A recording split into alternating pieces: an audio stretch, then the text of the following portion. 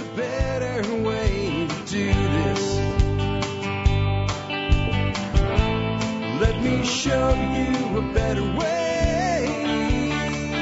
Hi, folks. This is Jack Spirko with another edition of the Survival Podcast. As always, one man's view of the changing world, the changing times, and the things we can all do to live a better life if times get tough or even if they don't. Today is July the 12th, 2017, and this is episode 2041 of the Survival Podcast. And I've got a good one for you today, guys. This is going to be on boating safety. And I know that might not sound like the most exciting thing in the world, but it is something that's important. And I think that sooner or later, even if you're not a boat owner, you're going to end up on a boat. And knowing something about boating safety may be something that actually saves a life or your life or prevents injury or death. And this show is called the fill in the blank podcast, right? It's not called the Get Your Ass Killed podcast. It's not called the Die Meaninglessly podcast. It's not called the Die When You Didn't Have to podcast. It's not called the Watch Someone Else Die podcast. It's called the Survival Podcast. So understanding how to be safe on the water is something I think is really important. This is great for me, too. I have recently become a, once again, boat owner. And I think actually it's a good refresher for people that are like, you've owned a boat, you know everything, you've done everything, and you get out of it for a while. Because we atrophy our skills and our knowledge and our procedures and our protocols over time. And then it's almost worse going back to something after a big break, if it can be dangerous, than it is to never have done it in the first place. Because then you know you don't know. And you usually are not so much overconfident. So I think this will be great for me and hopefully for you guys too. We'll have our special guest on in just a minute. His name is Jason Rayleck, and we will have him on to talk about things. He is a member of the United States Coast Guard, but he will be speaking as a TSP community member, not an official Coast Guard representative. Anyway, before we bring Jason on, let's go ahead and hear from our two sponsors of the day. Guys, right now, do you know I have personally about 100 trees, vines, and bushes from Bob Wells Nursery on my property. Over time, they will produce season after season of edible products. They look great, too. Bob Wells is always my first choice when buying new trees, vines, and shrubs for my permaculture work. Check them out at bobwellsnursery.com today. Hey folks, when I started TSP over 8 years ago now, the first company to ever offer to sponsor the show was Safe Castle. And they've remained a loyal sponsor ever since February of 2009. And did you know they give away a lifetime discount membership to all MSB members? They do. And that can save you big money on everything you could imagine for your prepping needs. And with Safe Castle, I do mean everything. Check out safecastle.com today to learn more. All right, before we get into it, let's go ahead and take a look at the year that was the episode, which is no longer, I don't know why I keep calling it. I guess after calling it that for like 800 episodes, it's hard not to anymore. The year 24. Here's what I have for you guys today. I have the Silla Dynasty gets a new king from Southpaw Ben, and North Africa secured from David Verne. Here we go. Contributed by Southpaw Ben, the Silla Dynasty has been ruling the Korean Peninsula since 57 BC, and will continue to rule it until 935 AD. This will make it one of the longest continuous dynasties in history. King Yuri, I think it's pronounced UD based on my Japanese cousin-in-law's name, was given power upon his father's death, despite his father saying on his deathbed he'd rather Talhei, his daughter's husband, be made king. However, Talhei felt that would be improper, and Yuri was made king. Southpaw Ben says, it's amazing how much stock many ancient cultures put into having the king's son be made the next ruler. Monarchical succession is always the roll of the dice, and we will see how Talhei's decision turns out in future segments.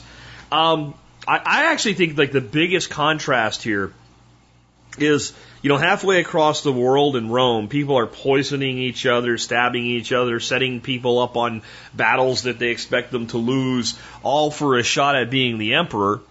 And if you become the emperor, right, that like there's a whole shitload of other people that are going to be doing that, trying to get into your spot.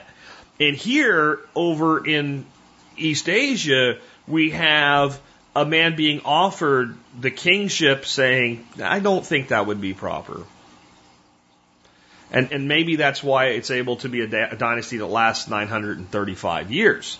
Not saying they should or should, but there's a lesson there that generally people in power stay in power at the pleasure of the people that they have power over. As soon as people really decide that they've had enough, it tends to change. Just saying. Next up, let's take a look at North Africa secured. I have a feeling my prognostications for Tacfarnius are about to come true. When Tacfarnius heard the 9th Hispania had been shipped out of Africa, he began rallying a new army, saying the Romans were already pulling out of Africa and soon would leave completely. The Roman governor, Dolabella, now only has the 3rd Augusta and gathers every ally and mercenary he can. He splits his force into 4 columns and with the help of the cavalry and guides from an allied tribe pursues Tacfarnius. They eventually track the rebels to a ruined fortress and spend the night surrounding the camp. The camp is unfortified and the rebels slept in the open. At dawn, the Romans charged and caught the rebels completely by surprise. The legionnaires fight like mad, but their centurions focus them on their one objective, preventing Tacfarnius from escaping again. He and his bodyguards are found and surrounded. Tacfarnius refuses to be captured, as he would be dragged through the streets of Rome in a parade. He charges at the legionnaires and is brought down by their javelins. Dolabella writes to Tiberius requesting triumphal decorations for finishing what 3 governors had tried to do with a smaller army.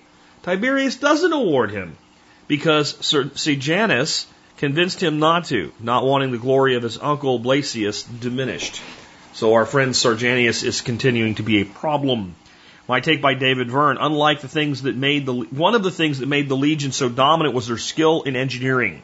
The legions would march up to 20 miles a day. Scouts traveled ahead of the main army and would pick a site for the night's camp. By the time the rest of the army arrived, the site was marked out with ropes and flags showing where each tent, kitchen, and wall would go up. Each legionary carried a pick and a shovel, and the army would set to work cutting sod and constructing wooden gatehouses to build a fortified camp for the night.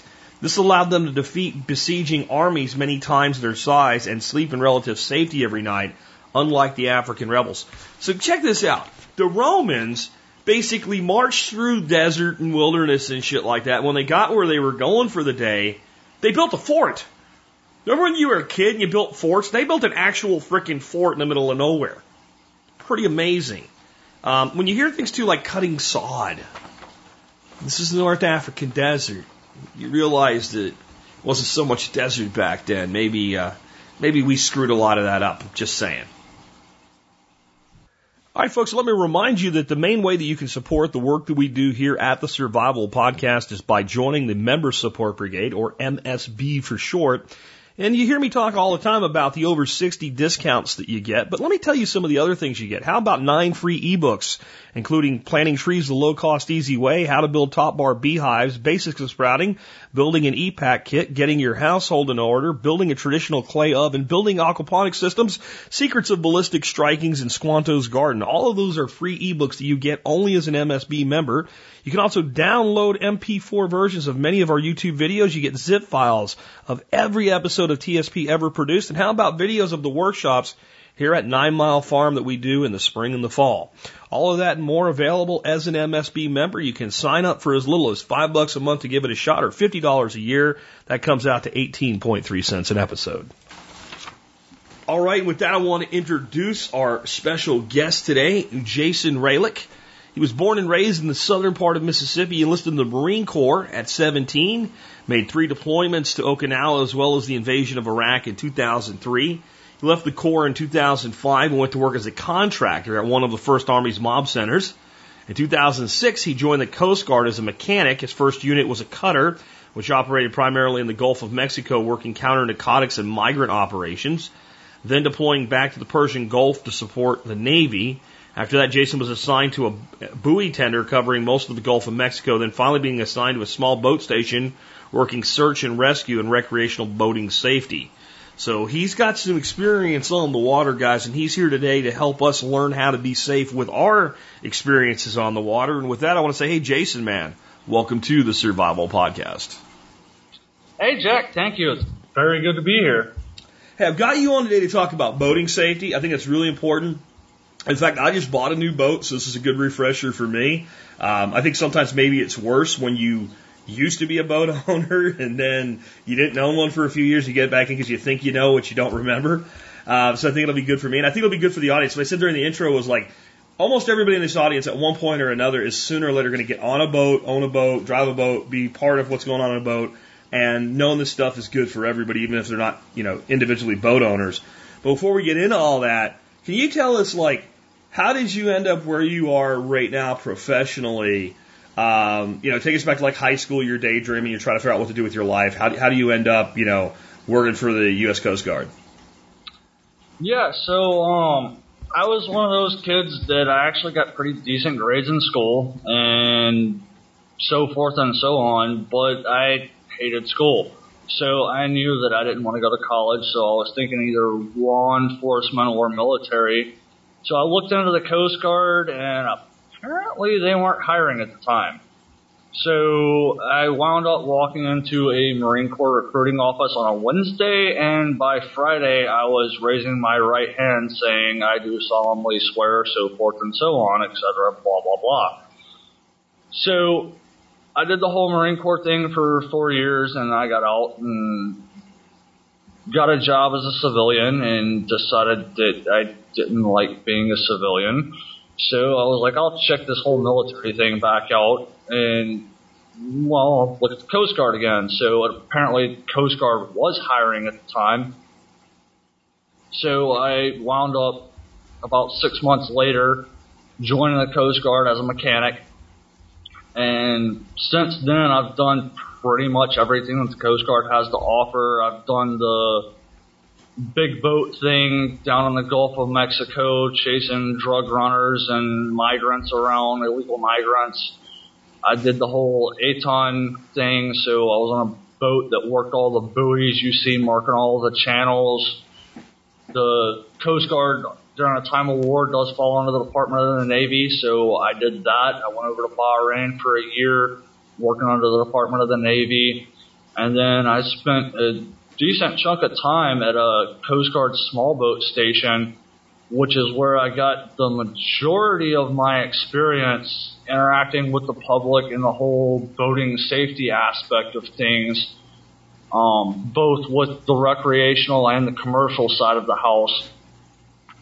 And then that kind of pretty much leads up to where I'm at right now.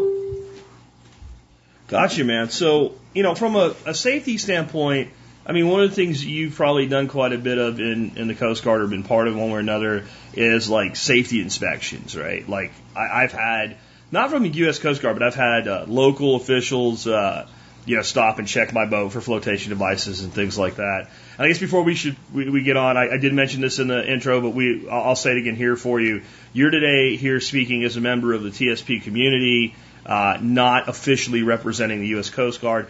And you are speaking from the viewpoint of, from the federal level, because every state and every county and God knows what else has their own regulations and things like that. So that's on the boat operator to know.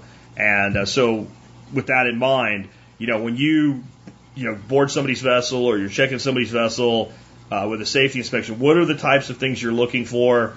Why are those things important? And what are maybe some common problems or mistakes that you see people make with safety considerations on their boats? Yeah, absolutely. And I guess the first point to bring up, and you just mentioned it, is the vessel operator. The vessel, and operator being the key word there, not owner, operator. The vessel operator is the individual who is ultimately responsible for the vessel. So you're responsible for the people on board. You're responsible for making sure that all safety equipment is on board. And that is actually a common problem that I have run into is, I took my buddy's boat out. I didn't check to see if anything was there. Like, I borrowed my buddy's boat. I just assumed everything was there. So that's one of the first key things is if you're wanting to take a boat out, check to make sure everything is there. I've also run into a good bit, like there's one in particular instance that stands out. Dude's like, I know I've got I should have 2 life jackets on board, which is one of the first things I'm going to ask for. I'm going to ask to see your life jackets. That's a key piece of equipment you should have on board. And dude can only produce 1. He only had 1. He's like, I know I should have 2. Well, you should have 2, but you don't. Because obviously you can't find it. So that's one of the first key things is like, if you're going to take a boat out, go through the boat. Gotcha. And on the operator thing that you mentioned there, let's dig in that a little bit. So I'm out, it's my boat, I'm on the boat, we're trolling for fish, and my buddy's driving. Does he then become the operator and become responsible for any citations the boat gets? Or in that instance, since I'm right there in the boat, am I still technically... I mean, how do you define that? That's kind of a weird thing for me. I never really thought about it. I get what you're saying if I take my buddy's boat out, but does it, every time somebody else gets behind the wheel, it becomes their responsibility? And then what does that mean if my kid's driving the boat under my supervision? Yeah, that's kind of really, you're digging into situationally dependent stuff and lots of lawyer speak. Generally speaking, the guy that actually has his hand on the throttle and his hand on the steering wheel is going to be the operator. So, okay. To kind of put it a little more in perspective, let's just say that there's alcohol on board. Okay. Obviously, the guy that has his hand on the steering wheel needs to be sober. If you own the boat and you're sitting there with a fishing pole in your hand and your buddy has his hand on a steering wheel, he's operating the boat, he's sober, you've got a beer in your other hand, okay, you're fine. Okay. The moment that you swap positions and he picks up the fishing pole and you put your hand on the steering wheel, well, you're now operating the boat. And it kind of, I guess it's kind of a gray area as far as like, if something happened and who's ultimately responsible. I mean, you're really digging into something that you need to ask a lawyer for. Okay. Got you. Let's talk about some other maybe common problems with people when you're inspecting their boat, and not so much. I mean, because there's laws and regulations here, but I mean, in the end of the day, the reason these things are important is because they're safety considerations. So, what are some other things that maybe you commonly see missing, or not taken care of, or not done properly on a vessel? And what is the ramifications for the operator if they're not there, other than a fine? Because I think most people understand that, hey, like, if you don't have a life jacket, you can drown. But some of this other stuff, I guess people don't really think about. Like, I mean, fire extinguishers is something that springs to mind. A fire on a boat is a friggin' problem. Yeah, and actually, fire extinguishers is a good one, because most people think of, like, flooding being your worst enemy, but fire is probably the second biggest one, because especially if you're, 50 miles off the coast, well, you can't exactly call a fire department. And, a boat that's on fire, you're not going to stay on it very long. You're probably going to bail over the side. So there's a couple of different levels with the safety equipment. Some things are obviously considered to be more important than others. So there are certain items that you have on the boat, or you're supposed to have on the boat, like a life jacket. If you do not have the proper number of life jackets, and this is something that I have run into, people don't have the proper number of life jackets, or they have children on the boat, and they do not have child-sized life jackets. You have 3 children, you should have 3 child-sized life jackets. You don't have that, it's what we call a terminable offense. You're getting terminated. You're getting escorted to the pier. We're going to take you home. If you don't have the registration on the boat, I might issue you a warning. I might issue you a violation. but I'm not going to escort you to the pier just because you don't have a piece of paper. Life jackets, on the other hand, yeah, you're going to the pier. So there's different levels when it comes to the safety equipment. Fire extinguishers is another big one. You're probably going to the pier. You don't have the right number of fire extinguishers, and you don't have the right type of fire extinguishers on board, you're probably going to the pier. Gotcha. Is there other things that, are really critical, signaling, communications, things like that? With your signaling and communication stuff, you are required to have a sound producing device. Depending on where you're at, you could be required to have flares. Flares are required usually 3 miles offshore, which is something else to think about, is if you have, just say, a lake, but the lake is 30 miles across, and you're in the middle of the lake, you're more than 3 miles offshore. So it's something to think about. If you are in the middle of that lake, you are required to have flares. So another common problem with the flares in particularly is expiration dates. Flares have expiration dates just like everything else in life nowadays, including your bottle of water, apparently, because water expires for some reason. But, check your expiration dates. Most of your recreational guys, I'm not going to issue you a violation if you're a recreational boater and you have expired flares on board. However, if you are a commercial vessel and you have expired flares on board, I believe the minimum fine is $8,000, if I recall correctly. But there is a difference in between your recreational and commercial. So it just kind of puts it in perspective the way the government looks at your safety equipment. Your sound producing device is another one. Some people, they don't have it, or they don't have anything. It's simple. It's so simple. And it's frustrating for me when I get on board a boat and they don't have a sound producing device. A device that produces a sound, a whistle. It costs like $2 at West Marine, and West Marine is way overpriced.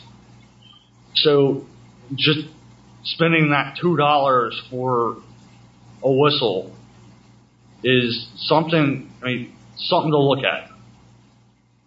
Gotcha. Let me tell a quick story kind of that reinforces this.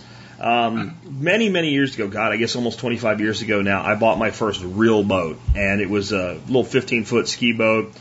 I was out with a buddy cruising around on Lake Louisville. It wasn't a fishing ski, it was a dedicated ski boat, so it had no trolling motor. I don't know that it would have mattered anyway under the circumstances. It's about an hour before dark, and we're about ready to head in. We're just kind of drifting around.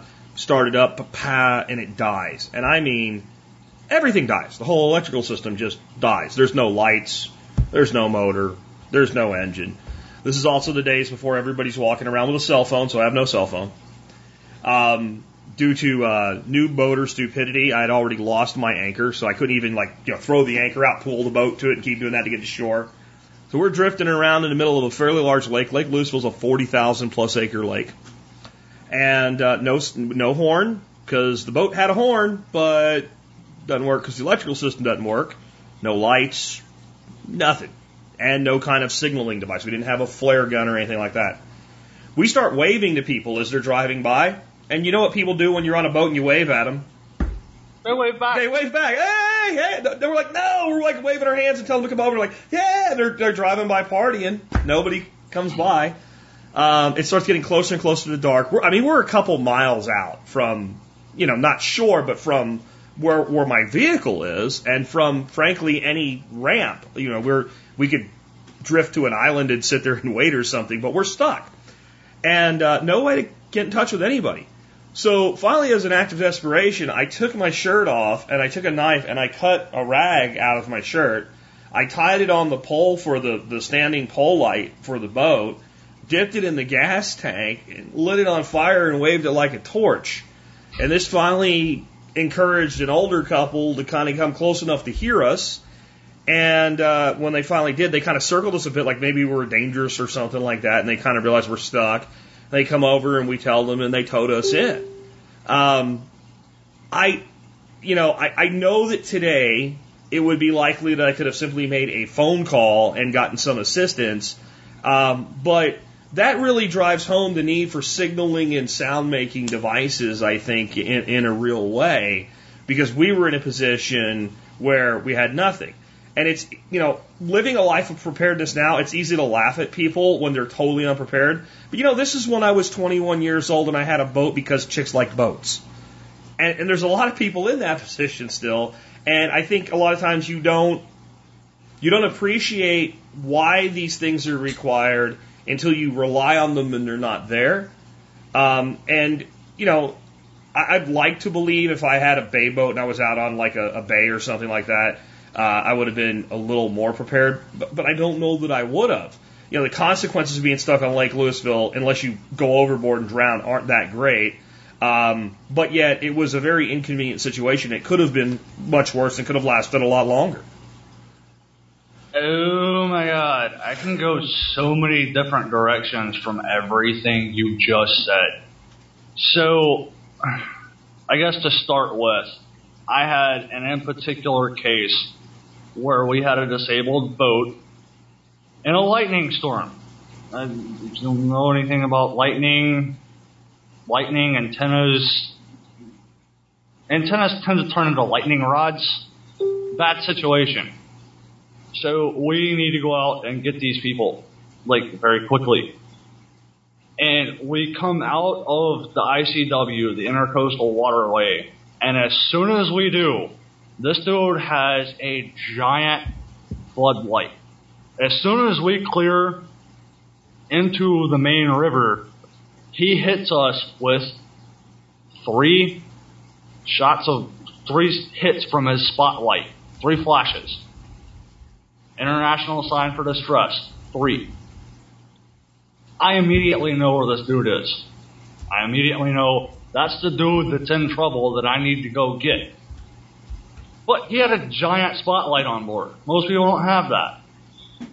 So that's one thing with the whole signaling thing. The whole aspect of, waving to people and they not paying, that's totally a thing. Yeah. I've seen it a lot. So, knowing certain things like your 3s, 3 is in distress, or just knowing your SOS, what is it, 3 long, 3 short, 3 long? Knowing that, being able to hit somebody with a flashlight, or having an actual strobe light on board is totally a thing. The strobe light, most boats aren't required to have that, but it's still a good thing to have.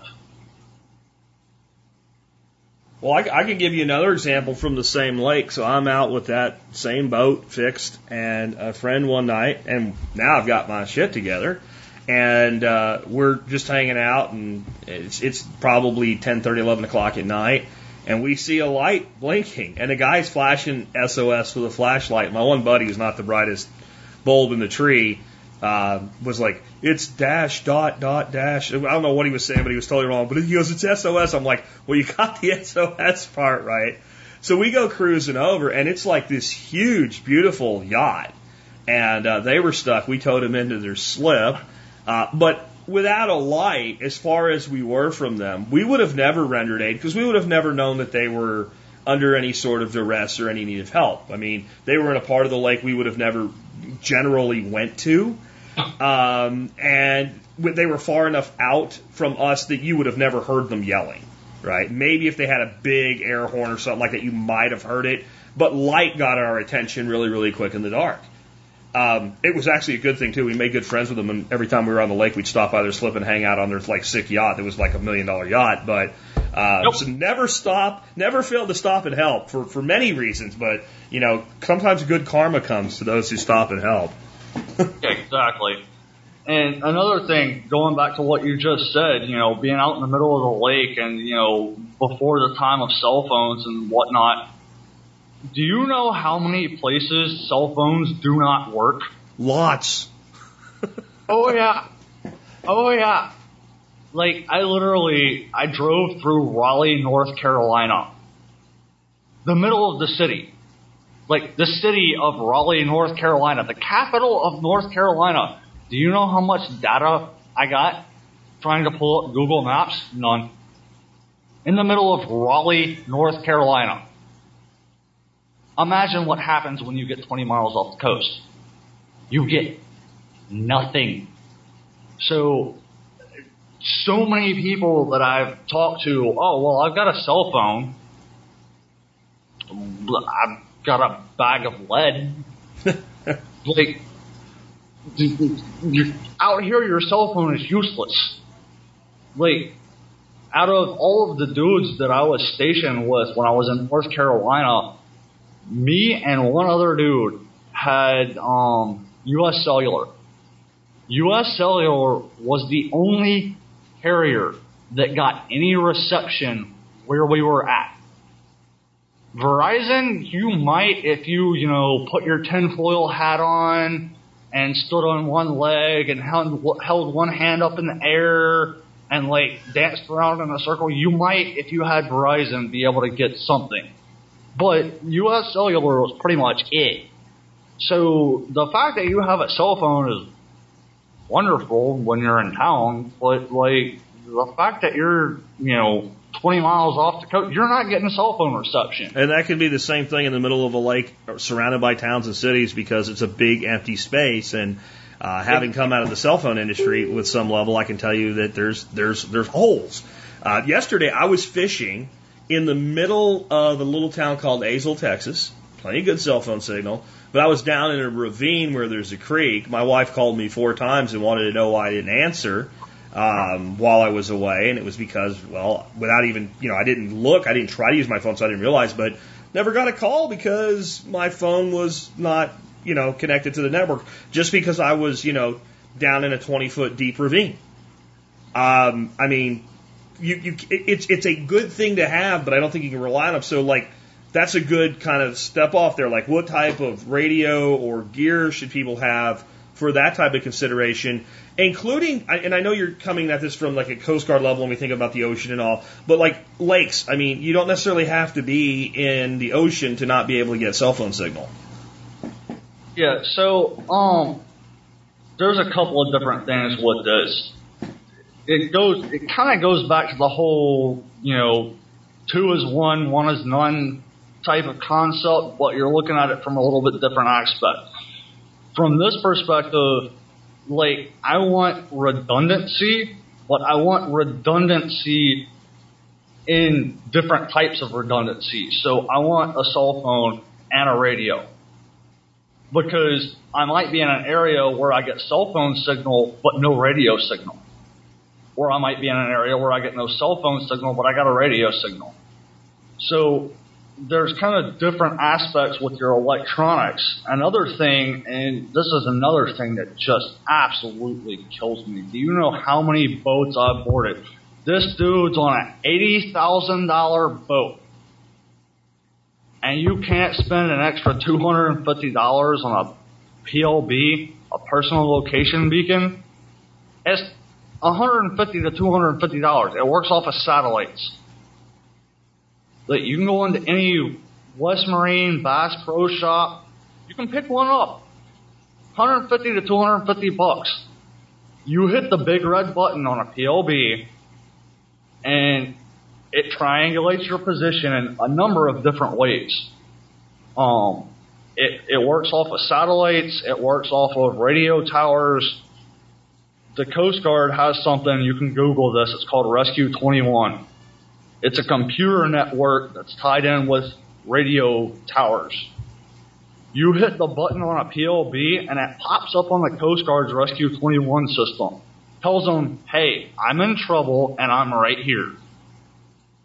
the boats that the Coast Guard has, the helicopters that the Coast Guard has, they have a special radio on board that specifically zeroes in on the frequency that the PLBs transmit on. And it will say, there is a PLB at 090. So go this way to find the PLB. So it's something that, a cell phone or a radio, you might or might not get your perfect results from it, but it's something that's fairly reliable, and nobody has them, aside from the commercial guys that are required to by law. And that's something that would be beneficial to someone, not just an ocean-going vessel. But I guess my question is, so if I'm in the middle of Lake Louisville or something like that, and I hit that big red panic button, I guess, what happens next? Because there might not be. Does that go to U.S. Coast Guard? How does that actually work, and who does it notify? No, the satellite that picks up that signal does not care where you're at or what you're doing. Okay. The satellite that picks that signal up, all it cares about is the fact that somebody pushed the big red button. It's going to get a GPS location, and it's going to send it to basically an international distress service. That international distress service is going to say, okay, this is right here. Here is the local search and rescue. So if it's, 10 miles south of Key West, Florida, they're going to say U.S. Coast Guard. And they're going to put that information to the U.S. Coast Guard and say, hey, we just picked this up. Go get these guys.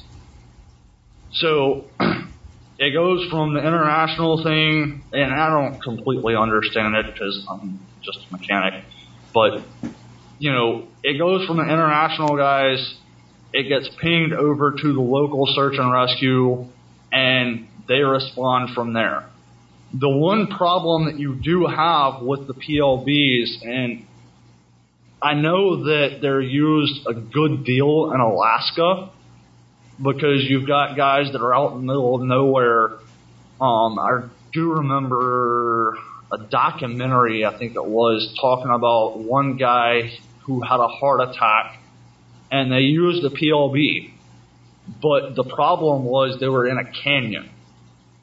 So the satellites couldn't get a good position because their signal was bouncing off of the canyon walls.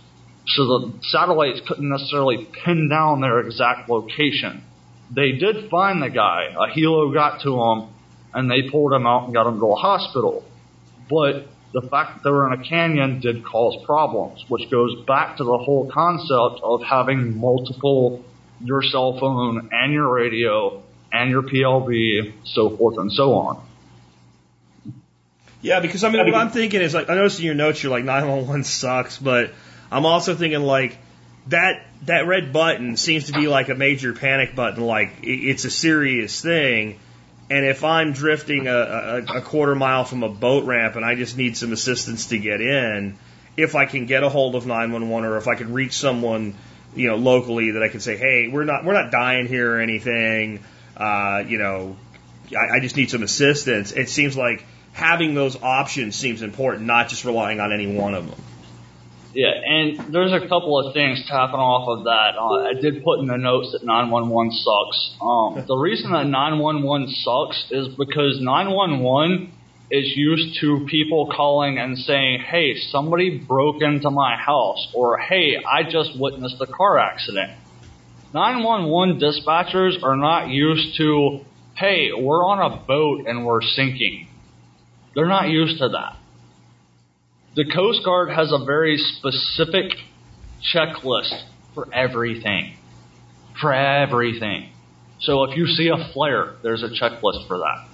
If you have somebody that has a heart attack on a boat, there's a checklist for that. And we go down those checklists. There is what we call an initial SAR checklist.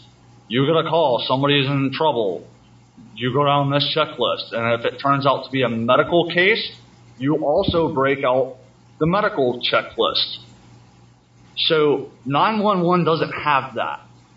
So 9 times out of 10, when I get a phone call from a 911 dispatcher, the information that I get is, hey, there's somebody that, like, they're in trouble, and here's a GPS location for them. Well, we're the Coast Guard. We operate off of Latin longs. We don't have GPS. So the information you gave me is next to useless. Like, I have to actually Google a converter to convert your GPS location to a Latin long, so I at least know where the person's at. On top of the fact, you told me they're in trouble. Well, how? Like, how many people are on board? If the boat sank and I get out there, how many people am I looking for? I don't know, because you didn't ask that question. The 911 operators, I'm not trying to bash them, but they don't know to ask certain questions, which is another key part, going back to the whole cell phone thing, is at least have your local Coast Guard numbers in your cell phone, or having a radio on board so you can hail the Coast Guard directly, because they know what questions to ask. Yeah, I get that. That makes a lot of sense. So let's talk about some of the other things that we've got here. Some additional safety gear that you recommend. Bilge pump. That's a huge one. That's saved my ass in numerous occasions fishing. Oh yeah. I have a friend of mine that watched his buddy drop his boat in the water, and he forgot to put his hole plug in when he dropped his boat in the water. So he had the pleasure of watching his buddy drive his boat as fast as he could in circles, trying to get all of the water to wash out the back of the boat, because he forgot to put his hole plug. Oh, bilge pumps. You gotta love them. 2 is 1, 1 is none. Like, have a hand pump, have an installed pump, have all kinds of pumps, because, like, when you need them, you need them. Yeah, and it's amazing how much water a vessel can take on quickly. I've seen people. I've never done this one myself, but you know, like smaller boats, when you pull them out of the boat ramp onto a trailer, there's a little plug, and you pull that plug out, and then all the water that's below deck drains out of your boat. Well, if you're smart, you take that plug and you pull it out, and you wait till the water stops coming out, and you stick it right back in there. But a lot of people, I don't know, they think they like to make a line down the boat ramp, so they throw it in like a cup holder or something, and they go driving away with the boat with the water pouring out of it. I see that all the time. And I had a friend of mine one time, he forgot to put his little plug in, and just saying, it's a good thing he had a bilge pump, because it took a lot of water on really, really quick. And we were able to just basically reach down and stick the thing in it. But it's like, it's little stupid things a lot of times to get people in serious trouble. Yeah, and that brings up another point. It has been my experience. Boats sink at 2 speeds. Really fast or really slow. One or the other. You can get on YouTube and find videos of full-size, like, commercial fishing boats that sank in 2 minutes. Wow. 2 minutes, gone, under the water, not mast, everything. Just gone. They're gone. Bye. Have a nice day. Like, 2 minutes. A full-size, like, 80-foot, full-size commercial fishing boat. Just gone in 2 minutes. Or they sink really, really, really slowly. So it's one of those things. It reminds me of another thing. One of the things that we stuck into one of our damage control kits. We have kits on our various different boats, and depending on which boat you're on, depends on what kit you have on the boat. But one of the extra things that we stuck into our kit, Nerf footballs. You want to plug a hole? Stick a Nerf football in it. If it's a small hole, Dude, I'm serious. It works. No, it makes sense.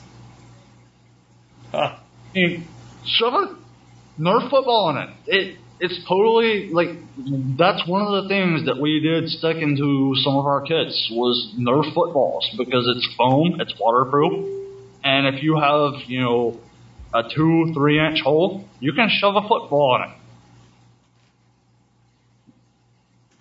Okay, that actually makes a ton of sense, and that's again a simple solution. Going through some of the other stuff you have here, I get food and water. That's another thing I think with people like, you know, when we go backpacking, I think most people think about taking more food and water than you're going to need for the planned trip. But I think that's something that probably a lot of people have suffered unnecessarily for. And then water is like one of those things. Well, I'm on the water. Well, it doesn't mean you can drink it. I mean, and being out on a boat, especially like, you know, you really get baked with the sun, so water becomes even more important. Oh yeah, absolutely. There's a lot of situations that I've seen play out to where one thing to understand too, to kind of backtrack a little bit, is the fact that just because you call the Coast Guard does not mean they're coming to get you. Okay. You break down, that sucks. Are you in distress? Oh, you're not in distress, you ran out of gas? Oh, that sucks. Not necessarily coming to get you. There's laws in place that say that the Coast Guard has to give commercial salvage, i.e. Sea Tow, Towboat US, the opportunity to come get you. Because if we don't, then we're interfering with them. So, in order for the Coast Guard to come out, you have to be in some form of distress. So, just because you broke down doesn't mean somebody's coming to get you. Well, God knows how long you're going to be out there, baking in the sun. So how much water do you have on board? How much food do you have on board? And not just the fact that can you eat. You got a 3-year-old. 3-year-olds get hungry. So if you're going to be sitting out there for 6 hours, your 3-year-old gets hungry, do you have something to feed your 3-year-old? Not just from a, like, save the 3-year-old's life perspective, to keep them from screaming. To keep them from crying. Like, literally, like, they're going to get hungry, they're going to get thirsty, so how much food and water do you have on board is totally a thing. Another thing is medications. I've gone out because a boat broke down and there was a diabetic on board and they didn't have any insulin. They needed an insulin shot. We went out for that because they didn't have an insulin shot on board. And kind of rolling into the same aspect, you know, clothing. Sun goes down. It starts cooling off. It might be, you know, it might cool off 5 degrees, it might cool off 20 degrees, depending on where you're at. So, also, you know, food, water, medications, clothing, be prepared for getting stuck. You know, thinking about that type of stuff in advance is a thing. It prevents a lot of stuff. Yeah, some other stuff you mentioned, like a good toolkit, good knife, things like that. Yeah, so toolkits are another good thing. You know, the knife kind of goes into, like, I've got a knife in my pocket all the time. All the time. There's a knife in my pocket. I have a flashlight in my other pocket. Like, my knife's in my right pocket, my flashlight's in my left pocket. Usually when I'm at work, if I'm not wearing a gun belt, I have a flashlight, I have a 6-inch crescent wrench, and I have a Leatherman on my belt. And part of that is because I'm a mechanic, so I walk through a boat and I fix things. So part of that, but that's still good things to have on you in a toolkit because, there's so many simple things that can go wrong on a boat. We had to go out for somebody because they literally broke the key off in the ignition and couldn't start the boat. Yeah. That was the problem. The key was broke off in the ignition. So there was nothing to grab a hold of to turn. But a pair of needle nose or a Leatherman and you're good. Flathead screwdriver. Flathead screwdriver jammed into it, yeah. Exactly. And you could have started the boat. But we literally had to go out for that. In fact, we had to divert from this whole other operation that we were working on to go deal with you broke the key off in the ignition and you didn't have anything to shove in there. So I'm thinking of that one and going, I bet you there's something on that boat I could have busted off, smashed down, flattened out one way or another. I would have got that damn thing to turn. But having the right tool for the right job is a hell of a lot better. Yeah, and that also brings up another point and frustrates me with a lot of boaters. I've heard you say so many times when it comes to entrepreneurs, when you are in an entrepreneurial mindset, when an opportunity presents itself, you will see it. When you're not in that mindset, the opportunity will still present itself, you just won't see it. I've seen kind of the same thing with boating. Something happens. The key broke off in the ignition. Well, there's something that you could have used to shove in there and turn the thing, but you weren't in the mindset to look for it. You weren't in the mindset to look, do I have a flathead screwdriver I could shove in there? So that's a whole nother aspect of this, is being in the mindset to I have this problem, what's the solution? Yeah. Yeah, I was kind of narking myself out, right, about being an idiot and ended up in the middle of the lake with no signaling gear and no oar and no, anything. But in the end, the reason someone came and helped us is we improvised. We made a torch. And that might not be the best solution, but it was the solution that we had. And I think that's in addition to all of these things that we're talking about that you should have on a boat, having the mental acuity to be able to figure out, well, what are my tools? What is available to me that will, deal with the situation? Because even if you're going to come out and help me, I don't want to sit there for 4 or 6 hours baking in the sun waiting on you if I don't have to. That's just idiotic. And then the other thing is, if you have to come way out of your way to help me for something stupid like that, and then while you're helping me, because you'll totally prioritize somebody that's like an actual danger over me, but let's say, okay, there wasn't anybody, so you guys come out to help me. Now, completely in the opposite direction, you're much further away. Somebody's in a serious life-threatening situation, and my stupidity has made their rescue more difficult.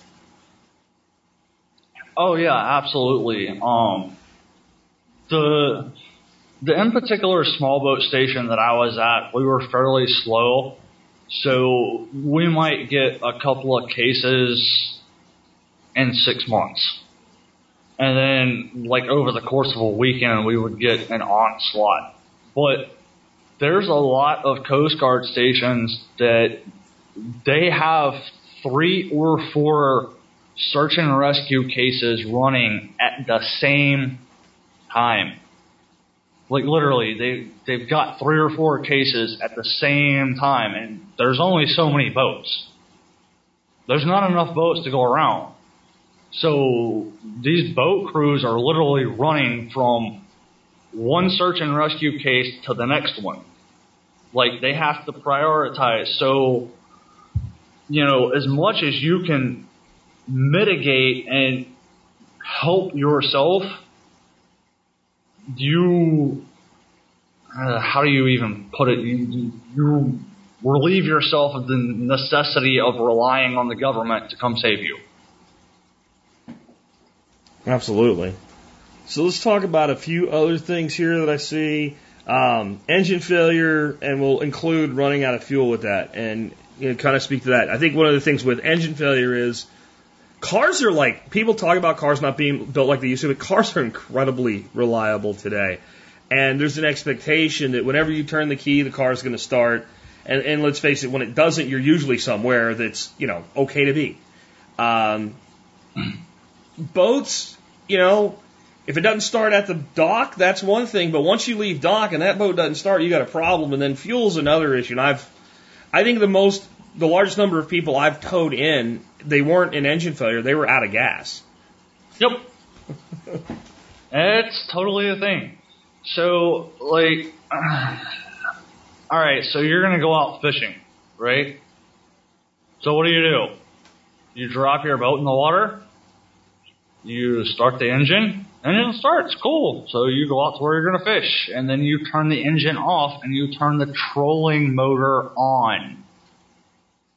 And then you get done fishing for the day, and you go to start the engine again.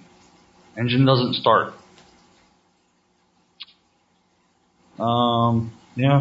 And engine doesn't start, and the trolling motor is only going to go so far, and we're 20 miles from where we came from. Yep, you're not getting home. Just saying. Just saying, you're not getting home. So what are you going to do? And the boat also. Your car, you get in your car, 9 people out of 10, 99 people out of 100, they get in their car every single day. And you start your car, you drive to work, you park your car, you get off of work, you get in your car, you start your car, you drive home. Your boat, it's the weekend, we're going fishing. So once a weekend, you drop your boat in the water. So you start your boat once a week. Not quite the same. So there's a lot of issues that I've seen from people just because you don't use your boat like you use your car. A lot of people, well, it started when I left the dock.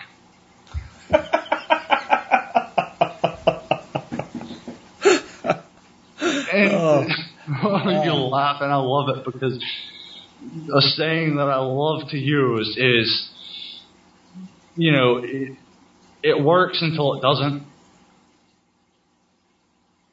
It works until it doesn't. So, okay, yeah, you started the boat at the dock.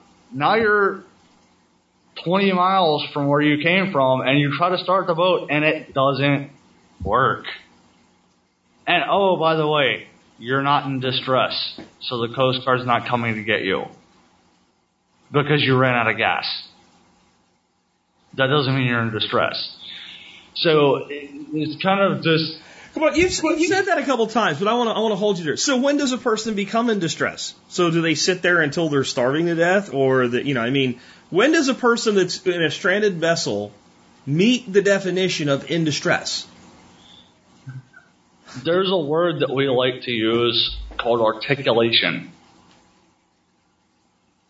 There's certain situations where, and I'm trying to think of a good example, but if somebody is not necessarily in distress, I have to articulate why I'm going to go get them. So an in particular situation might be the fact that the weather conditions are deteriorating. They've been on board for 6 hours. They have no food or water. Nobody's picked them up. They're going to continue to be on the boat. I can articulate the fact that this is becoming a hazardous situation for them. But you're kind of tapping into a gray area with that. And it's kind of something that we run into on a regular basis.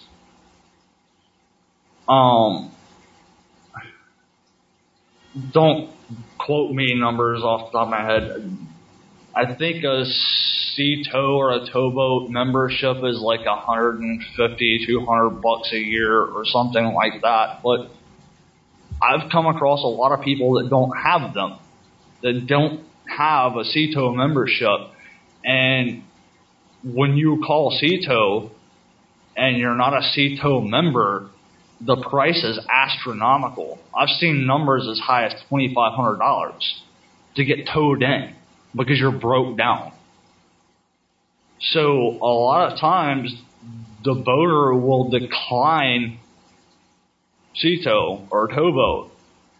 And the fact that they're sitting out there, depending on the circumstances, I had an in particular case where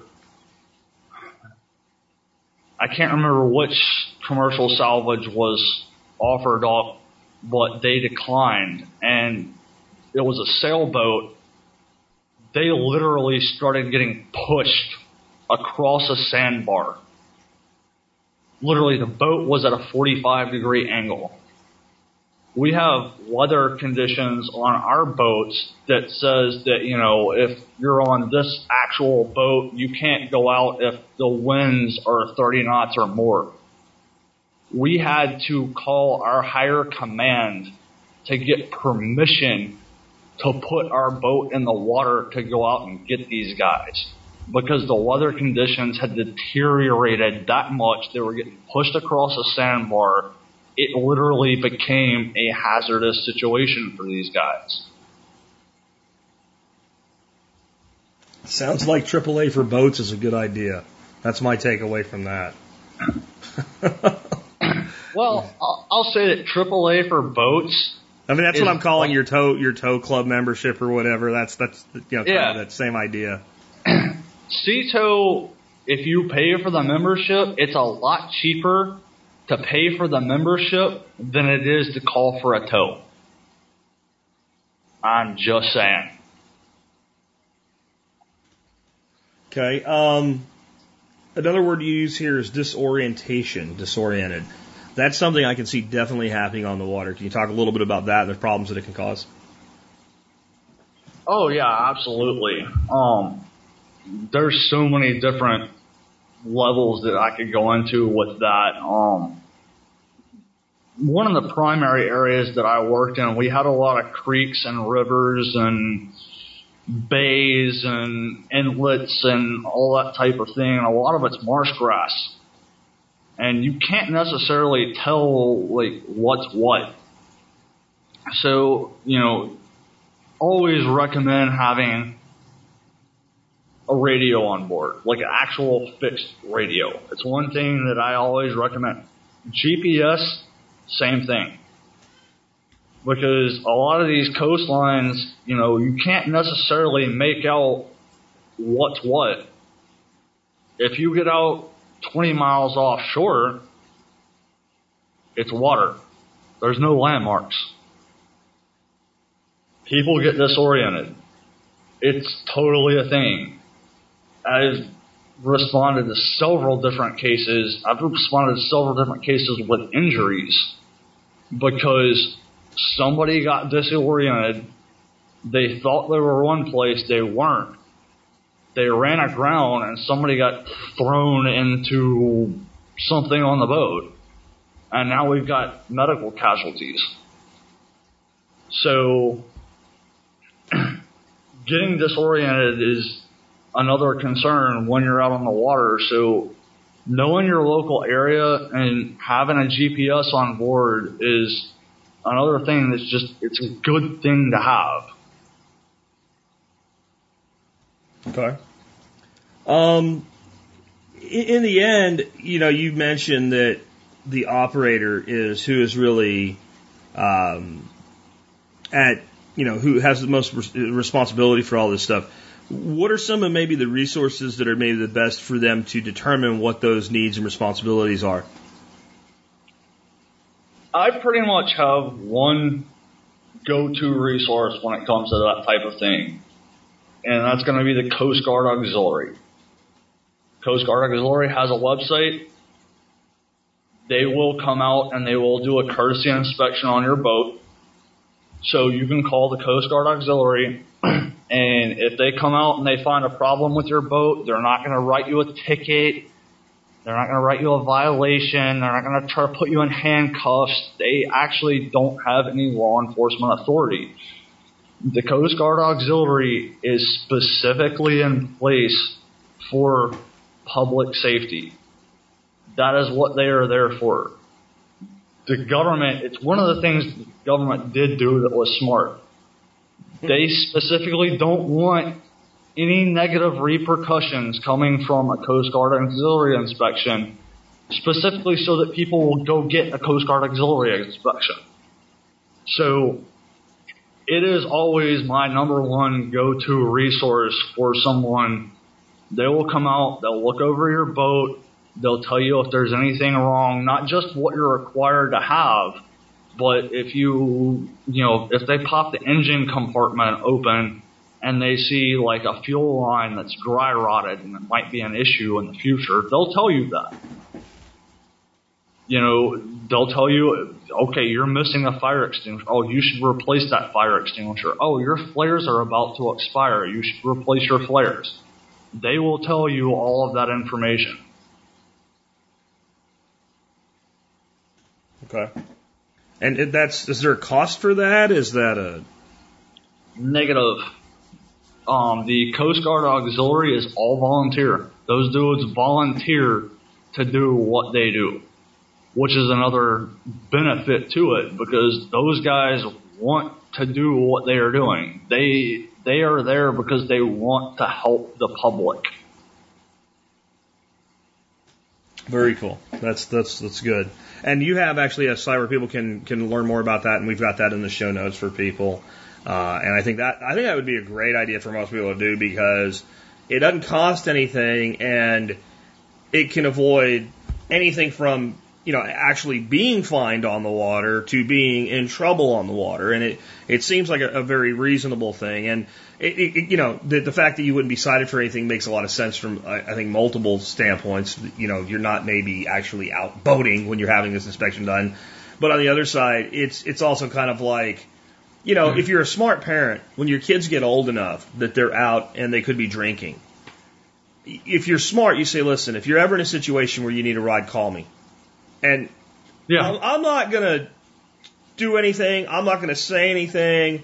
I'm going to give you absolute amnesty in that situation because it's more important to me that you're home safe than, you try to hide it and you end up dead. And it's kind of that. It's not exactly the same, obviously, because it's government, but it's kind of that same school of thought. Like it doesn't make sense for someone to say, hey, can you help me find anything I'm doing wrong? And then say, well, we found this and now you're going to get, cited for it. So that's really cool. I didn't really know there was a difference between the Coast Guard and Coast Guard Auxiliary that was like defined that way. Oh yeah, absolutely. And I love the Coast Guard Auxiliary. A lot of the guys that I've known that were in the auxiliary, awesome people. They love what they do. They volunteer for it because they enjoy it.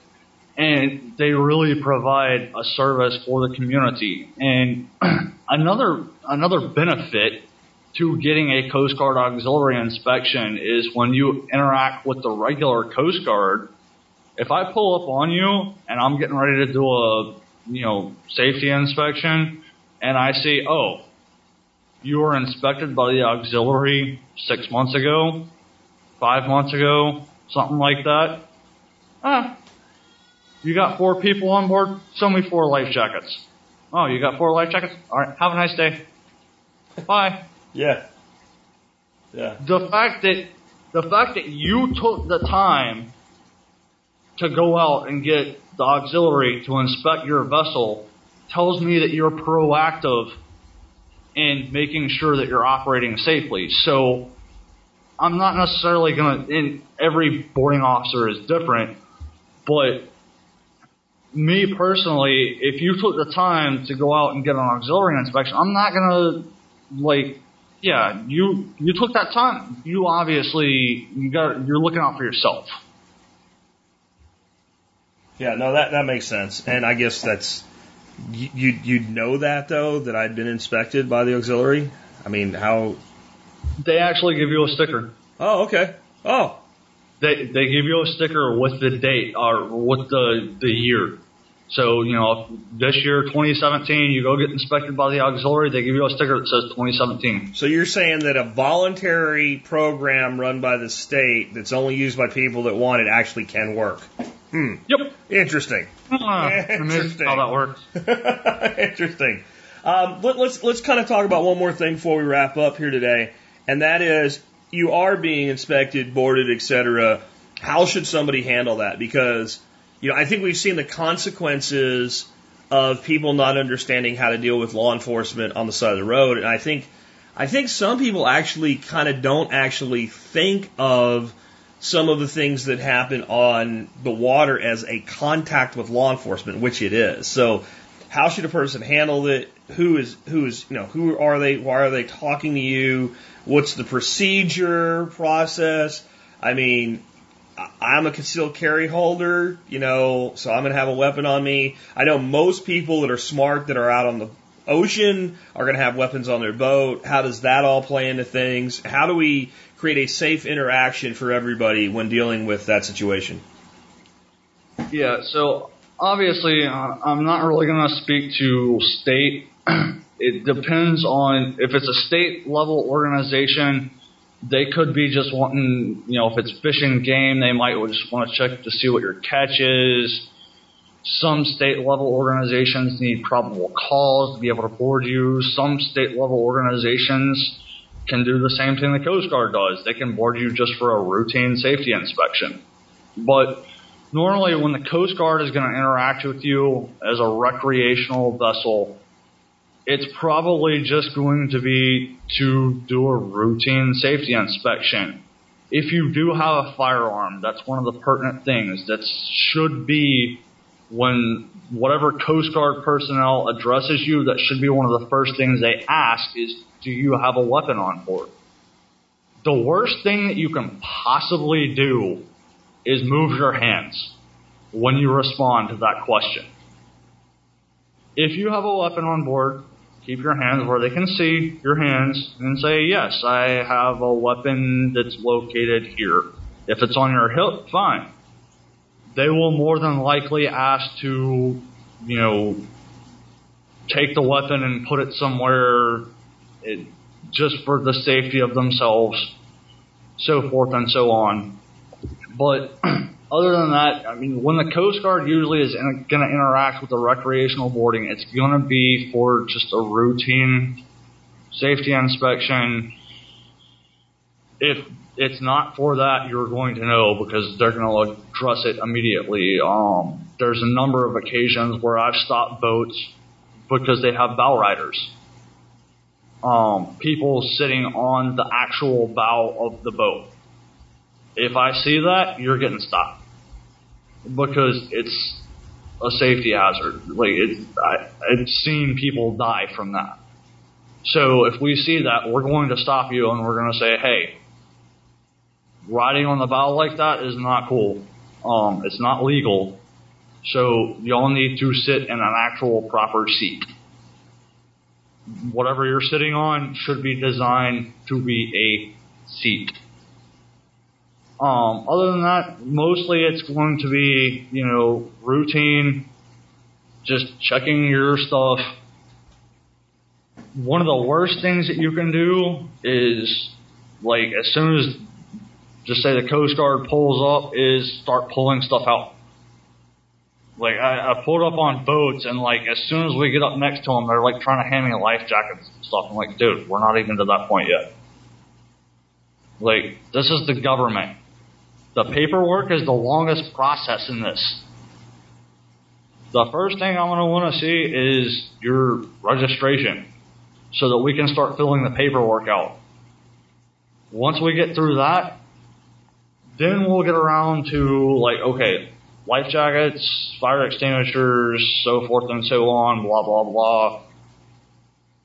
By the time we're done looking at all your equipment, the other dude's still filling the paperwork out.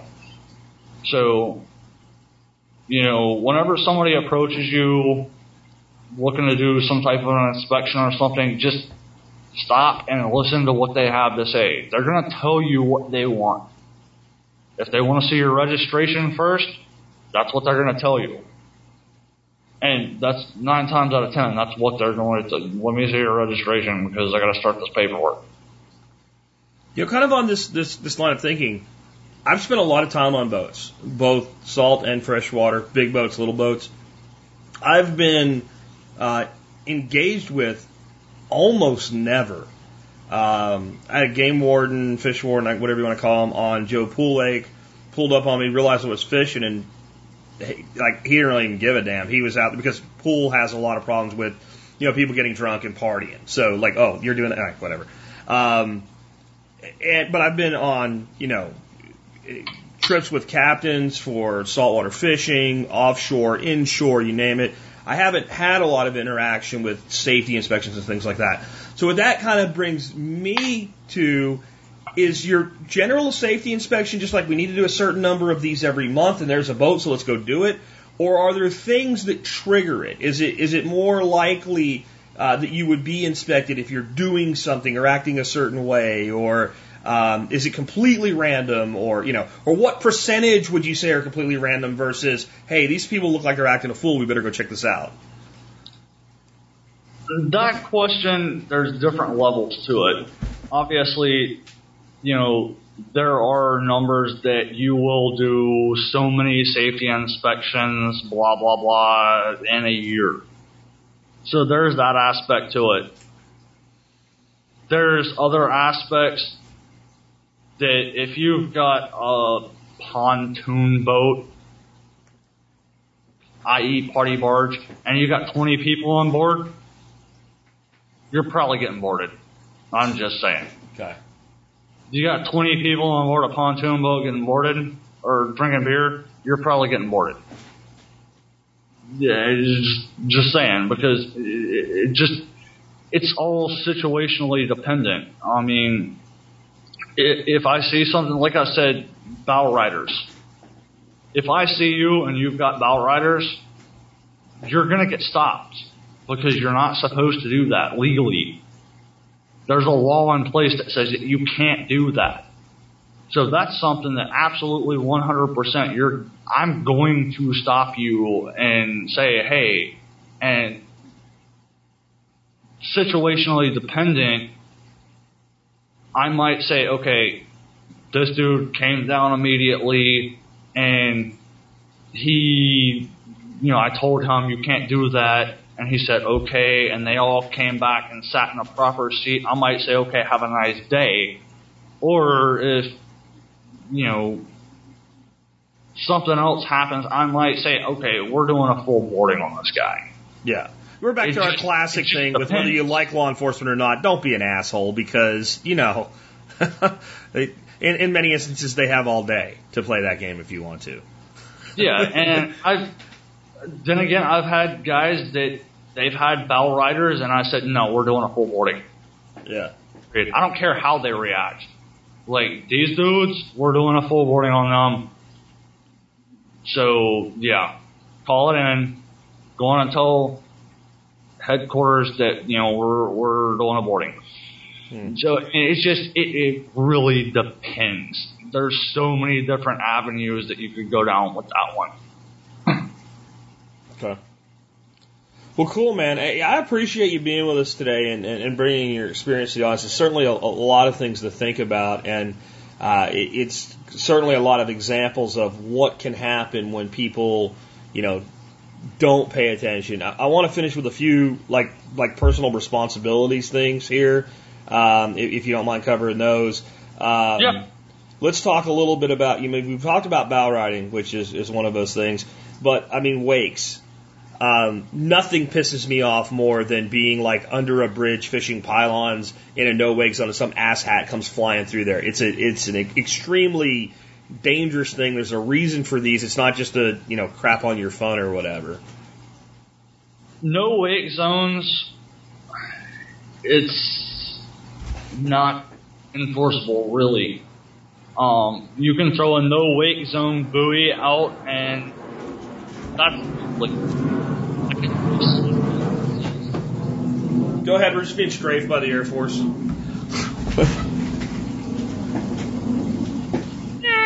Minor details. Alright, go ahead. So you can throw a no-wake zone buoy out, and that's wonderful. I can throw a sign out on the street that says no talking. Who's going to enforce it? Well, the thing with no-wake zones, you are responsible for your own wake. So if you blow through a marina doing 60 knots and you do damage to every boat in there, you're responsible for the damage. Just saying.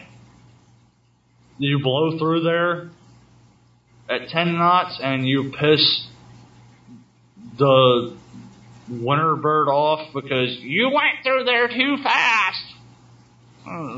Whatever, dude. Did I do any damage to your boat? There's nothing you can do about that. Okay. But you didn't do any damage, you're responsible for your own wake. I was going to add on to that, though, because we are speaking here from kind of your level.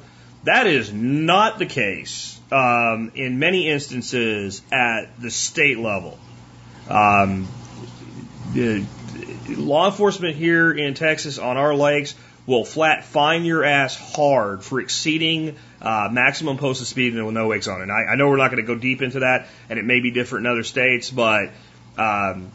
Well, that completely illustrates the point, though, is the operator is responsible for what happens on the boat, and you have to check with your federal and state regulations.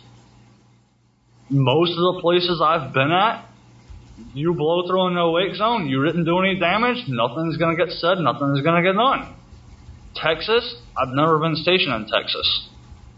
I don't know how it would apply, maritime at sea or but I'm saying within the lakes system, which of course is not, Coast Guard, occasionally you'll see a Coast Guard vessel on inland waters, but usually what we see it's either policed by local law enforcement themselves, like the Grand Prairie Police Department does have a boat and they do some enforcement on some of the Grand Prairie lakes, or it's going to be your Fish and Game Department. And totally different set of rules, man. I mean, if it says, no speed over 7 miles an hour, I've never seen anybody with a radar gun, right? But, when somebody rips into a no-wake zone planed up, you know that violation's there, and they will flat light your ass up for it.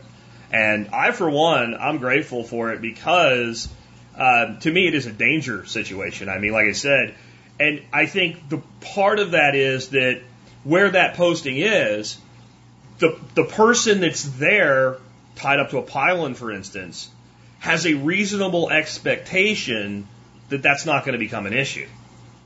Because that's the rules, right? So, and I think that people just out of courtesy should do that one. But that's interesting. I didn't know that it wasn't enforceable, at least from it's more of a damages thing. Was anything damaged by it? I get that too.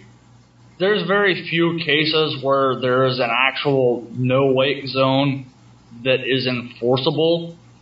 Most of it, as far as the federal stuff, is based upon you're responsible for your wake. So did you do damage to something else? Got you. But that also, it really does hammer... There's got to be like harbor policies and stuff too, because a lot of those things are like privately owned and whatever, and... Yeah, you might not get a ticket, but you might not be able to dock there and get your ass thrown out. I don't know. Yeah, absolutely. Yeah. Okay. Well, I think we've covered that good. And then talk about so I never even thought about this because I'm a freshwater guy mostly, but no dumping sewage. Okay. Yeah. So most of your you got a John boat, a bass boat. You're not even gonna have a toilet on board. It's not even a concern. There is a lot of stuff to do with sewage, and it's mostly with some of your longer boats, that have cabins on them, they have toilets on them, and you have to be 3 miles off to dump sewage. There's regulations in place so that you have to have a holding tank. You can't have an overboard discharge, and in that instance, you have to have a 3-way valve so that you can select between dumping overboard and going to your holding tank. And it's one thing that I run into a lot with vessels that do have a holding tank, is that they don't have their selector valve locked in the holding tank position when they're inside of 3 miles. That can be as simple as just throwing a zip tie on the handle. So it's just one other additional thing to check. All right, and let's finish with alcohol. We kind of brought that up a bit, but I think there's there's some misconceptions about what is acceptable alcohol-wise on a boat. I think there's also some local laws that vary on exactly what that is and is not. But from your perspective, how does that fit in on a boat? Alcohol. I mean, pretty much like most instances. You're driving, don't drink. Simple as that. If you're not driving and you are 3 sheets to the wind, I do not care. As long as you are not touching the steering wheel, it's irrelevant. Like you said, I mean, state by state laws might have something different, but there's a lot of people that, they go out on the boat and they party, they drink. It's a thing. As long as whoever is operating the vessel is sober, it's pretty much irrelevant what everybody else is doing. Is there a standard for that? For instance, in Texas, if I get pulled over with a beer in my my lap open as a driver, that's open container, I'm in trouble. But if I've been drinking and I don't have any alcohol on me, 0.08 blood alcohol level, and they might ask me to do a sobriety test or whatever. So from a standpoint of each state, that's going to be different. But from a standpoint of where Coast Guard enforcement is there a standard of intoxication? Yes, there is. And to be honest with you, I haven't been doing the whole boating safety thing for a couple of months now, so I would actually have to look up and verify specific information. But I can tell you, if I see you and you're operating a vessel with a beer in your hand, you're going to get stopped. You're going to go through the field sobriety test. You're going to probably get breathalyzed, whole 9 yards. Just because you have your hand on a beer, you have your hand on the steering wheel, you're going to get stopped. And that's, once again, that goes back to, this is me personally. I see that, yes, you're going to get stopped. Okay. So I guess then my other thing would be, and I'm not trying to work the system here, just I think it's important to know what the law is. So a person is seen operating a vehicle with a beer in their hand, is tested, breathalyzed, whatever. They're not over the legal limit. They are sober, if you want to call it that. Is that a violation? Just a straight up open container violation in the hand of the operator? Because obviously there's not like some states, if you're a driver and there's a passenger in your vehicle with a beer, I don't know which states still allow this, but it's okay. It's not a violation because the driver's not drinking, if the driver's sober. And then most states, as far as I know, I'm driving down the road, open container in my vehicle. That's a violation independent of a DUI. A boat, that's obviously not the case. So guy's running the boat, has beer in his possession, clearly drank some beer, but he's legally sober. Is he cited for anything or not? And maybe that's not something you've had to deal with yet. I'm going to put that on I haven't had to deal with that yet. Okay. I will say, from my understanding, and you're kind of getting into the sea lawyer kind of thing here. I'm not a lawyer. Gotcha. But from my understanding, there is a distinction between driving while intoxicated, driving under the influence. Okay. Driving while intoxicated means that you blew into a breathalyzer and you blew over the legal limit. Okay. Driving under the influence means that, once again, I am not a lawyer, but my understanding of it is I saw you with your hand on the steering wheel and a hand on a beer, and I saw you take a swig out of that beer. I saw you drink beer. I saw you driving a vehicle. You are driving under the influence. That is my understanding of that. Okay. Once again, I am not a lawyer.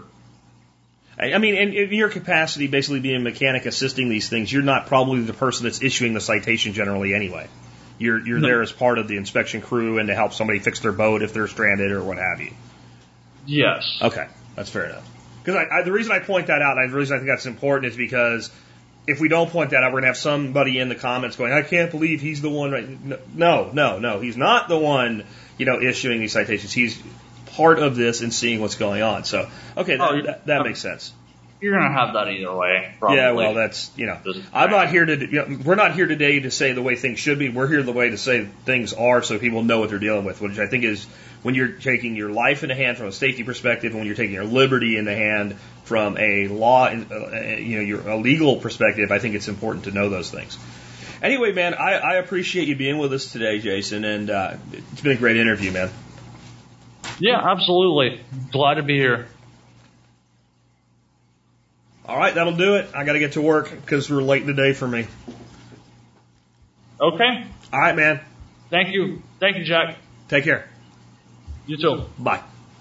All right, great interview. I learned some things. I hope everybody out there did, and I hope if you are going to get on the water, you take to heart some of the things that Jason had to tell us, because the water, whether it's a big lake or a river or the ocean itself or a bay, can be a very unforgiving mistress if we're not careful.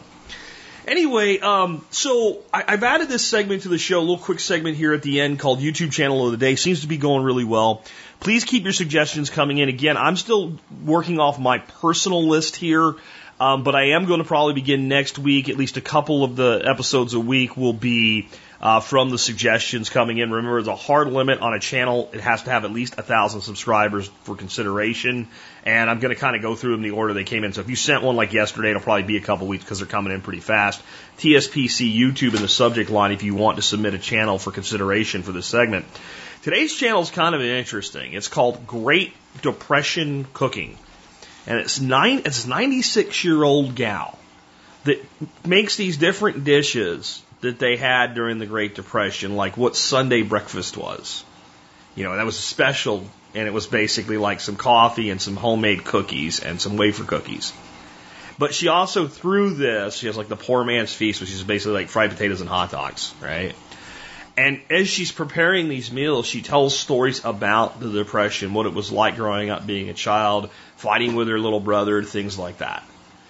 And when I watch that channel, I listen to that lady, what I think is, we're talking World War II generation and back at this point, the Great Depression generation that, the children of that generation are the few that are left that have been through that and have any memory of it. We're losing that whole pocket of history in these people. And I am so glad this woman's family got her on video discussing these things before she passed away, because recently she did in fact pass away. Pretty amazing person, pretty amazing channel. It's not a huge number of videos, but the ones that are there, full of wisdom and the truth about what it was like. I posted her channel on Facebook today, and one of the things I said was, hey, millennials, tell me how tough you have it again. And not really to pick on the millennial generation, because, Gen X, we can learn something from that too. So can the baby boomers. We're all people that never experienced that type of hardship in our lives. And many of us probably ate some of these foods growing up because we had grandparents that went through there and kept the food alive. But don't fool yourself. Just because you've eaten a plate full of potatoes and hot dogs at some point in your life doesn't mean you understand what that was like. I think one of the things to really understand this lady's channel is to realize that the stuff she's cooking is not the everyday meals. They're the special ones. Hot dogs, potatoes, and onions, special night. We can learn from that. Not only do we need to study ancient history, we need to remember quite recent history right here at home. Next up, let me remind you can help support this show by doing your online shopping at tspaz.com. You go to tspaz.com. From there, you can get on over to Amazon, see their deals of the day, all kinds of cool stuff like that. Anytime you do your online shopping through tspaz.com, you do help the Survival Podcast and the work that we do. It's a pretty easy, painless way to do that. Today's item of the day that I have a review for you on is a Encore item. I have featured it before, but it's one of those items that I think if you use cast iron cookware, and I think you should, it belongs in your kitchen. And I don't think you should have cast iron and not have it. It's called the Ringer. Basically, it's like a little piece of chainmail armor. It's probably about 5 inches by 10 inches in size, somewhere around there, a little ring on it. And you use it to scrub out your cast iron cookware. And it's fantastic. It was one of those things that I heard about. A lot of people mentioned it. And, a few years ago, I finally went ahead and got one. And when I got it, I was like, I'm sure it works, but I'm also sure that it's like if you have well-seasoned cast iron, it's not that tough to clean anyway. And no, this thing's awesome. Because not only does it do a great job of cleaning out a cast iron pan, it actually does a great job of that when you're using it to clean out a cast iron pan of continuing to condition that cast iron. And here's what I do usually. I take my pan, and if it's got some icky gick in it, I get it nice and hot, and then I dump a couple cups of water in it to deglaze it, and I hit it with a metal spatula to break any of that loose, pick it up with a pot holder, and dump it in the sink. And I hit it with some more water and get it cool enough that I can scrub it without burning myself, and I take that Ringer and I go to work on it. And if it's kind of a little bit more gicked up than normal, I'll take a big handful of kosher salt, coarse kosher salt, to use like an abrasive, and that helps condition the pan as well. It's good to do every once in a while whether you need to or not anyway. To help condition the pan, give it a good wipe out, put it on the burner, heat it up to dry it, hit it with a little bit of oil and wipe it down, and you're good to go. And what I love about this thing is I have a lot of really old cast iron pans, but I have never been able to find a Dutch oven, like an old Griswold Dutch oven or something like that, from, 1920s and back when the cast iron was milled before it was beaded. Now, everything by now has a big bead on it. It takes a lot longer to develop the kind of patina you're looking for, and it'll never be as good as those old ones. Well, I've found a Dutch oven or two, but they're always like, well, if you'll give us your kidney, you can have, like $300 and stuff for a nice Dutch oven. So I have a class, just a modern Lodge Dutch oven. And this thing has really helped me get that into, I think the best condition you can expect out of modern cast iron. Check it out. It's called the Ringer. You'll find it at tspaz.com if you click on the most current reviews. And remember, every time you do your online shopping at T-Spaz, you do help support Survival Podcast and the work that we do. That brings us to our song of the day. The song today is by a band called the Ataris. I've heard of them. I know they exist. I never really listened to them. And the song is called So Long Astoria. When I saw that in the email from John Adam for this group of songs he sent me most recently, and before I even read it, I went, I know that place. I know that place, Astoria. It was a town from the 1985 movies The Goonies. This intrigued me. So here's the deal with that.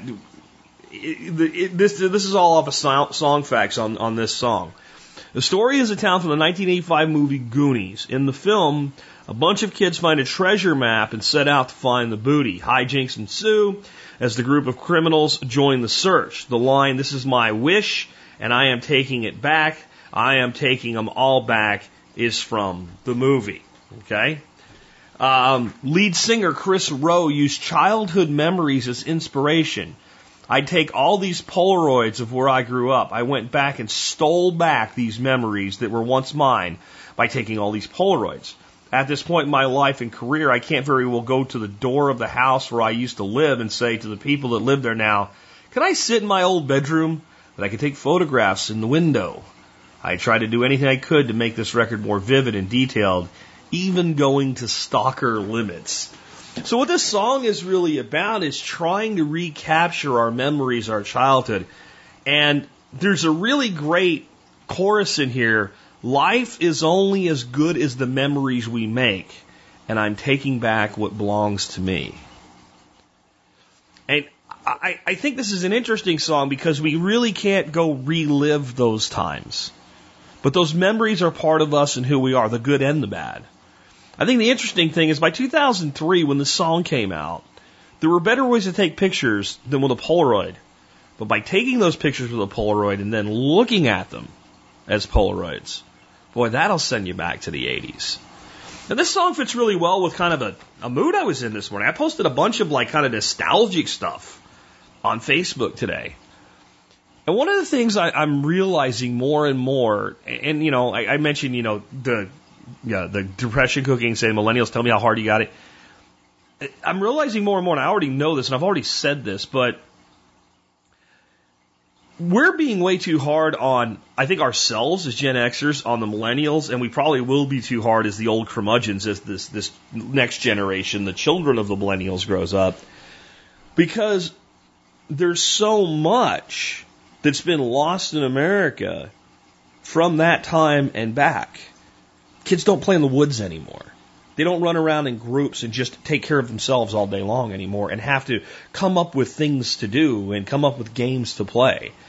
Boys don't act like boys anymore and pick on each other and end up okay with it. They get their feelings hurt as easily as a girl. And some of you just got upset that I said that. Yeah, we have some problems. But I think as long as we hold on to those memories from the past, we can help this next generation build their own memories and maybe at the same time recapture a little bit of the magic that we ourselves lost in the time frame that we grew up in and before. With that, this has been Jack Spirko with another edition of the Survival Podcast, helping you figure out how to live that better life if times get tough or even if they don't.